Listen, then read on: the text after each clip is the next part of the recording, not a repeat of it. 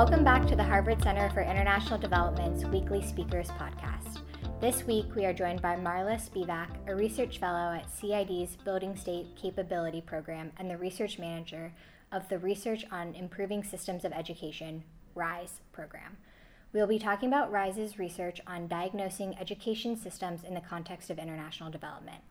I'm sitting down with Marla after her appearance at the CID Speaker Series at Harvard Kennedy School on February 21st, 2020. Thank you so much for joining us on the podcast. Thanks, I'm really happy to be here. So, for those listening, would you mind giving us a brief summary of your background and your research and how you got into this field? Yeah, absolutely. So I've been working in international development pretty much my whole professional career. I had the opportunity to work on migration and development with researchers at the Center for Global Development in Washington, D.C. I've also worked on social protection and rural development in Zambia and India. And after doing my graduate degree here at the Kennedy School, I started working as the research manager of the RISE program. Can you introduce us to the RISE program? What does RISE focus on, and what are some of the key questions that RISE is exploring? RISE is a multi-country research initiative. It's been going on for about 5 years now, and it's trying to understand the reasons why countries are facing a learning crisis and what they can do to improve learning outcomes at a systemic level. We're a collection of 7 country research teams, so we have teams that work in India, Indonesia, Vietnam, Pakistan, Tanzania, Ethiopia, and Nigeria. And the Pakistan team is actually based here at the CID's Evidence for Policy Design. And all of our teams are focused on understanding education systems as systems and understanding how countries can improve learning outcomes for all. The RISE program makes a distinction between schooling and education. Can you explain how they're different and what are some of the things the RISE program has learned so far about the learning crisis? Yeah, this is a really important question. So education systems can have a lot of different objectives. And you can even think about yourself in this context. What are some of the things that you got out of your own schooling experience? You probably made friends, you built social skills, you built soft skills, and then of course you also built hard skills in reading and math and science, literature. A lot of different things that can be achieved by an education system. And the RISE program, we don't want to make a normative judgment about what those priorities are. Also values education, right? For some people, learning about religion or having patriotism in their state is also something important that they get out of their education. And those are decisions for parents to make about their children and for national governments to make about what their priorities are for their country. But it's pretty easy to build a universal consensus that basic reading and math should be one of the things that an education system provides, and that basic literacy and numeracy are core competencies that children need to be productive members of their societies, be good citizens, and eventually one day maybe to be good parents to their own children. When we talk about learning in the context of RISE, we usually mean, basic literacy and numeracy. And some of the teams understand this a little bit differently in their own context as well. Whereas schooling is just the number of years that children are spending in school. And sometimes we talk about this in terms of access, which is just do students have, the ability to ever attend school, and attainment, which are the number of years that they spend in school. And we want to draw this distinction that unfortunately, in a lot of countries, students are spending years sitting in schools, but they're not even getting the most basic literacy and numeracy skills that they need. And when they fail to get those in the first few years, they often have a very hard time catching up, because once the curriculum moves beyond teaching basic reading and math, it then builds on the assumption that they have those skills. And if they didn't get them at the beginning, they're left sitting in classrooms where they don't understand what's going on, which is a really sad thing to think about if you think about it at the level of an individual child. And then you asked me about some things that we're learning about the learning crisis. And again, this is sort of when we talk about it, we think of it as this phenomenon of the expansion of schooling and yet the low learning outcomes that we still see in a lot of countries around the world. So some of the things that we're learning about it from across the RISE countries and our different teams are just how bad it really is. The World Bank has been doing a lot in the last year or two, building on the 2018 World Development Report, which focused on education, and then again the 2019 Development Report, which focused on human capital, and education is a really important part of human capital development, so those two go hand in hand. But just last year, the bank also came out with a new measure that they are now talking about a lot, which is learning poverty. And the way that they've defined learning poverty is the proportion of 10-year-olds in a country who can read a simple text by the time that they get to age 10. And the bank has done this assessment and tried to compile it for as many countries as possible. And they found that 53% of children in low and middle income countries are not able to read a simple text by the time they get to the end of primary school. And that in poor countries, it could be as high as 80%. So again, the severity of the crisis is one thing that we're seeing. Something else that we're seeing when we look across countries is that there's this hope that if we could equalize outcomes, then we would make significant progress against the learning crisis. So there's an understanding or a feeling that we might have that a problem that countries face is disparities within country, maybe differences between the rich and the poor, or differences between different social groups that are more or less marginalized, differences between boys and girls. But if we look across countries in data from assessments like ASER in India or OWESO in East Africa, we can do the analysis and see that closing the gaps between income groups or between boys and girls doesn't get us a whole lot in terms of achieving universal goals. And the reason for that is even the more advantaged groups, the relatively well-off or, the gender advantaged in a particular context, they're also not having great results. And so closing the gap between them, even if you bring the poor up to the level of the rich, if the rich aren't doing so well, then you closed that gap, but you haven't made a lot of progress on a universal literacy or numeracy goal. Just to say one more thing, one of the main takeaways from RISE so far is doing more of the same things that we're already doing isn't going to be enough to solve the learning crisis. And just to take one example from our Indonesia team, Amanda Beatty and some co-authors used a panel data set in Indonesia to try to see how learning outcomes evolved across the country over a period of time when spending on school increased dramatically. So there was a panel that covered the period between 2000 and 2014, and that was a period where they saw from the panel data that enrollment in secondary school increased by 20%, and they know from the policy environment that spending on education overall increased a lot in Indonesia, and also teacher salaries basically doubled during that time. And despite all of those efforts, they saw that there was only a 0.2 percentage point increase in the percent correct on a simple math test that was administered as part of that panel. So all of those resources that went into trying to improve the quality of education in Indonesia essentially had no effect. So just spending more money or doing the thing Indonesia was doing more of the same things wasn't enough to solve the learning crisis there. Researchers leading the RISE program take a systems approach to understanding education. How does RISE understand education systems, and what is unique about this approach? It's an intuitive thing that obviously for learning outcomes to improve, we need to change interactions between individual teachers and students.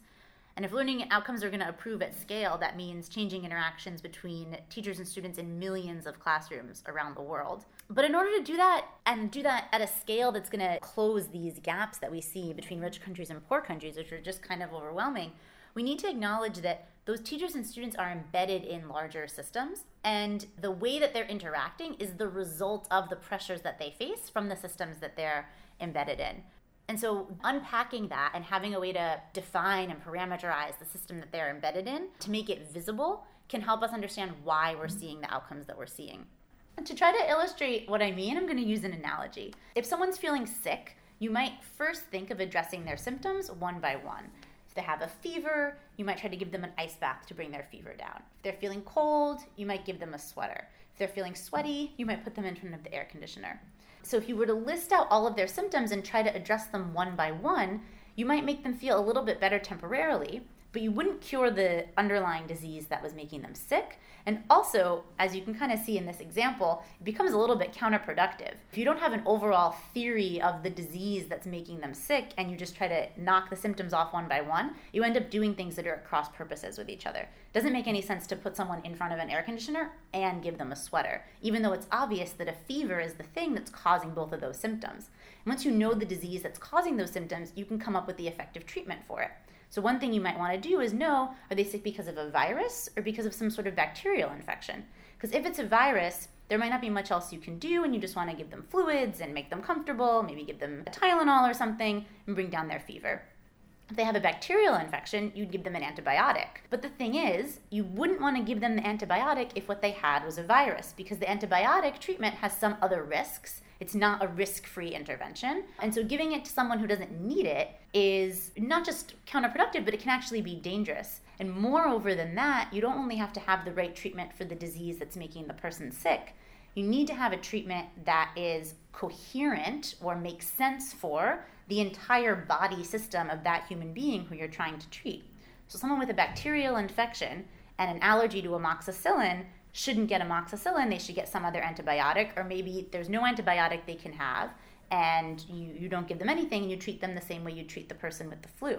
So what that has to do with is not just having the right diagnosis, but also having a plan for an intervention that's coherent with the system that you're working in. And we can say the same thing about education systems. When you go into a dysfunctional education system, you see so many things that are wrong. And the first temptation is to say, we found something that's missing, we're going to try to fix it. We see a symptom, we treat it. We see that there are no textbooks, we buy new textbooks. We see that school management is bad, we design a management training program to try to give principals and district officers the tools that they need to make sure that teachers are showing up on time and doing what they need to be doing in schools. But so often, going through and addressing these problems symptom by symptom ends up resulting in interventions that might work in a very narrow sense, or sometimes even don't work at all, because they're not coherent with the overall system that they're embedded in. So to bring it to a very concrete example in education, there's a famous paper by Michael Kramer from 2009, where he and co-authors gave textbooks to randomly selected group of schools in Kenya. A random selection of schools got textbooks, and a random selection of schools didn't get textbooks. And these were the textbooks that were the ones that were supposed to be used as part of the standard Kenyan curriculum.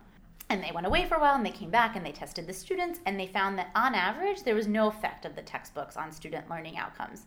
And if you go and read the paper for the sort of explanations they hypothesized for why this might have happened, they point out that actually, the textbooks that were the ones that were required by the education system were written in English.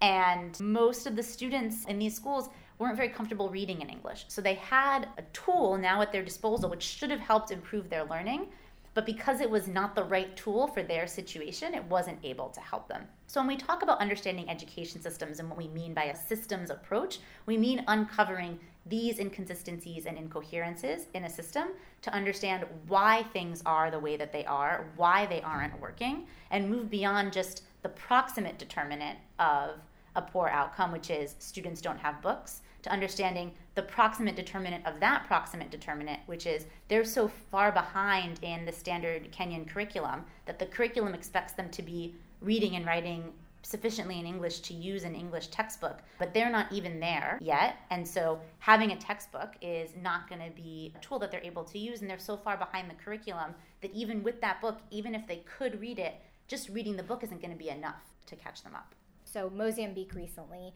I was doing a paper, and 80% of fourth grade teachers have mastered 1% of the content knowledge. Mm-hmm. Mm-hmm. So I'm really curious and fascinated about how organizations are working with teachers within a country to boost their knowledge in order to address this learning crisis that's going on, and how you deal with that from a sustainability perspective when countries are already putting 80% of their educational budget towards teacher salaries.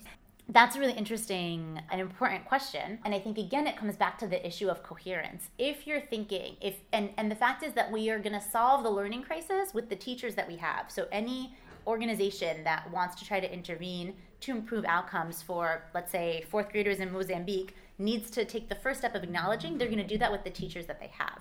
And then the next thing that they need to do is, if they're going to design an intervention that's going to be implemented by Mozambican teachers, they need to design an intervention that the folks who are Mozambican teachers have the capability to implement. So again, it's about understanding the context that you're operating in and thinking about what are the binding constraints in that context and how can they be alleviated given the resources and the conditions that you're facing on the ground. So the RISE framework emphasizes accountability. Can you explain what accountability means in the context of RISE work? I'm really glad to have the opportunity to answer this question, because I think sometimes when folks hear that RISE has an accountability framework, they think that we're about sanctioning teachers or rewarding, doing more rewards for performance or sanctions for bad performance, or having MIS systems that track every single thing that goes on in the education system and building hard accountability all around that. And that's not what we mean. When we say that RISE has an accountability framework, what we mean is that we have a way of understanding the education system that's rooted in naming all of the actors in the system and defining the relationships between them. And a useful way to define those relationships, what we call an accountability relationship, is the sort of classic model of a principal-agent relationship. And so what we say is that the education system, and this is building on a framework that was first introduced in the 2004 World Development Report, which we have a specification of that for education. And it says that you can understand the system as a relationship, as four relationships of accountability. The relationship between citizens who would like to see some education happen in their country and politicians or the executive authority of the state that they delegate the governance responsibility to. We call that relationship politics. And there's the relationship between the executive and fiduciary authority of the state, the government, the core sort of executive authority of the government, and the specific agency within government that's responsible for delivering education services. So it's not that office of the president is the one out running the school system. There's a particular agency or set of agencies in government that have that responsibility, and they're in relationship with the executive and, finance components of government, and we call that relationship compact. Then, it's not that the Minister of Education is the one in every classroom around the country teaching the students. There's a relationship between the organization that's responsible for providing education services and the frontline providers, the district officers, head teachers, and teachers that are actually in classrooms around a country teaching students every day. We call that relationship management. And then finally, the politics relationship that we just described is what we can call the long route of accountability. So citizens, maybe if it's a democracy, voting for a particular candidate on an education platform is one way that they can express their preferences for the education system. But another way that parents and students indicate what they want out of the education system is not that long route, but a short route directly to the principal of the school where their child is, or even to the child's teacher in the classroom. And we call that relationship voice or client power. And so we say that understanding all of these four different relationships of accountability and how they function, how they interact with each other, can help us understand why the education system functions the way that it does. So those are the actors and the relationships between them. And so then to understand those relationships more fully, we say that they each have 5 design elements that can help us understand how they function. And again, this is a relationship of accountability. So it's the same thing as if you ask someone to make you a sandwich. If I'm going to ask you to make me a sandwich, how do I need to go about doing that? Well, I need to tell you what kind of sandwich I want. That's delegation. I need to give you the resources to make the sandwich. If the actual cost of production of the sandwich is $5 and I'm only willing to pay $4, I'm going to be missing one of the elements of the sandwich that I want. We call that finance. I need to make sure that you have the capability to make sandwiches. If you don't know how to cut the vegetables in the way that I want or how to make the dressing that I want, I can't expect you to do it. So I would need to make sure that you had the training to do the thing I'm asking you to do. We call that support. I would need to make sure that I evaluated how well you made the sandwich. It's pretty easy to eat a sandwich. So that's information to know how you did. And finally, we need motivation. I need to make your well-being contingent on how well you do the job, which is like a salary or like the profit that you're making on the sandwich in this case. So we can think about the same thing in the context of education systems. If the Ministry of Education is asking teachers to provide education services to students, they need to articulate what it is they want teachers to do, delegate. They need to finance teachers appropriately to do the thing. That's both the teachers' salaries and also whatever other resources and materials they need.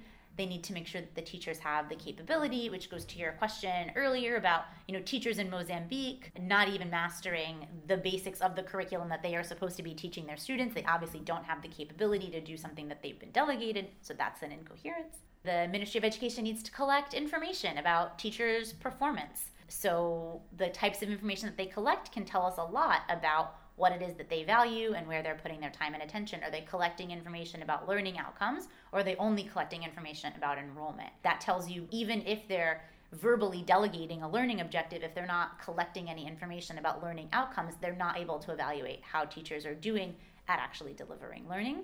And finally, motivation. How are they motivating teachers to deliver education services? Are they only motivating them around an attendance goal, or are they actually motivating them around a learning goal? And I think, this is where you get into all sorts of things about intrinsic motivation and extrinsic motivation. The education system may, in fact, be much more set up around an intrinsic motivation and trying to inculcate teachers, with a sense of, a professional norms around providing good education services. In some systems, that might be more important than the extrinsic motivation of teacher salaries or any other type of reward. So taking those two things together, the different relationships of accountability and the 5 different design elements, we can come up with a characterization of the education system. Once you start to think through this framework, you can see how it helps raise some of the incoherences and inconsistencies. So to come back to the Mozambique example, like we were talking about, the Mozambican curriculum is at one level, up here, I'm holding my hand up high, and the level of teacher capability is down here at another level. When we apply this framework, that difference becomes apparent, and then we can start to think about how are we going to problem solve around that problem that the framework has helped us identify. And to bring it back to RISE work more concretely, each of our different country teams, like I mentioned at the beginning, Indonesia, Vietnam, Ethiopia, etc., so each of those teams has their own research agenda. They're not all answering exactly the same questions, but all of their agendas are exploring different aspects of these relationships of accountability. And so it's a research agenda that's coherent because it's all speaking to the same framework, not because we have teams in every country doing exactly the same studies across all of the countries. So RISE isn't necessarily generalizing these frameworks, these relationships amongst the countries that you mentioned you're working in or future countries that you're going to work in. We're trying to understand more about how education systems function, and we think that there's a lot you can learn from country cases. I mean, you have to operate at some level of analysis, and you have to try to do a little bit of generalization. Mm-hmm. What we're not trying to do is study exactly the same intervention in 2 different countries and say, okay, this worked here and it didn't work there. Today at CID, you spoke about your work on education systems diagnostics. Can you tell us more about this project? What are education diagnostics and how can they be useful? So education systems diagnostics and the project that we're trying to do with them at RISE is essentially taking that framework I just outlined with the principles and the agents and the different elements of the relationship of accountability and applying it to trying to understand and explain why an education system is experiencing the symptoms of the learning crisis that it's experiencing. So there's a lot of assessments out there of education systems, and there's a couple of different diagnostic tools that are being circulated. And I think the unique contribution of our tool is to try to go from what are essentially a list of those symptoms that we were talking about before, the lack of textbooks, the poor teacher attendance, the sort of problems in the curriculum or teacher capability, to go from a list of all of those symptoms to a diagnosis of what's actually making the system sick in the first place. And those diagnoses that we think about are different possible alignments of the system. So a lot of systems of education around the world are aligned around expanding access and attainment, or the number of years that students are enrolled in school. Some systems of education are aligned for other purposes. Maybe they mostly have a socialization objective, or maybe they're really focused on being good Weberian bureaucracies and process compliance. And a lot of the support functions like HR and finance have actually become more important than the technical core of doing education and teaching students in that system. So our education diagnostic is an approach to try to understand which of those alignments are dominant in an education system, and then to go from there to think about what changes could be made that would try to shift the system to be more coherent for a learning objective. So it's something that we're actively developing right now, and you can follow RISE to continue to learn more about how the work evolves. But the ultimate goal is to go from having that characterization of an education system to helping countries to prioritize where they might want to intervene to shift towards a greater alignment for learning. Wonderful. Thank you so much for sitting and speaking with me here today. You can find more information about Marla's work at RISE on Twitter at Marla Spivak or on @RISE Program, which is the British spelling way. To learn more about CID's research, events, and upcoming speaker series lectures, visit us at cid.harvard.edu. Thanks for listening, and we'll see you back next week.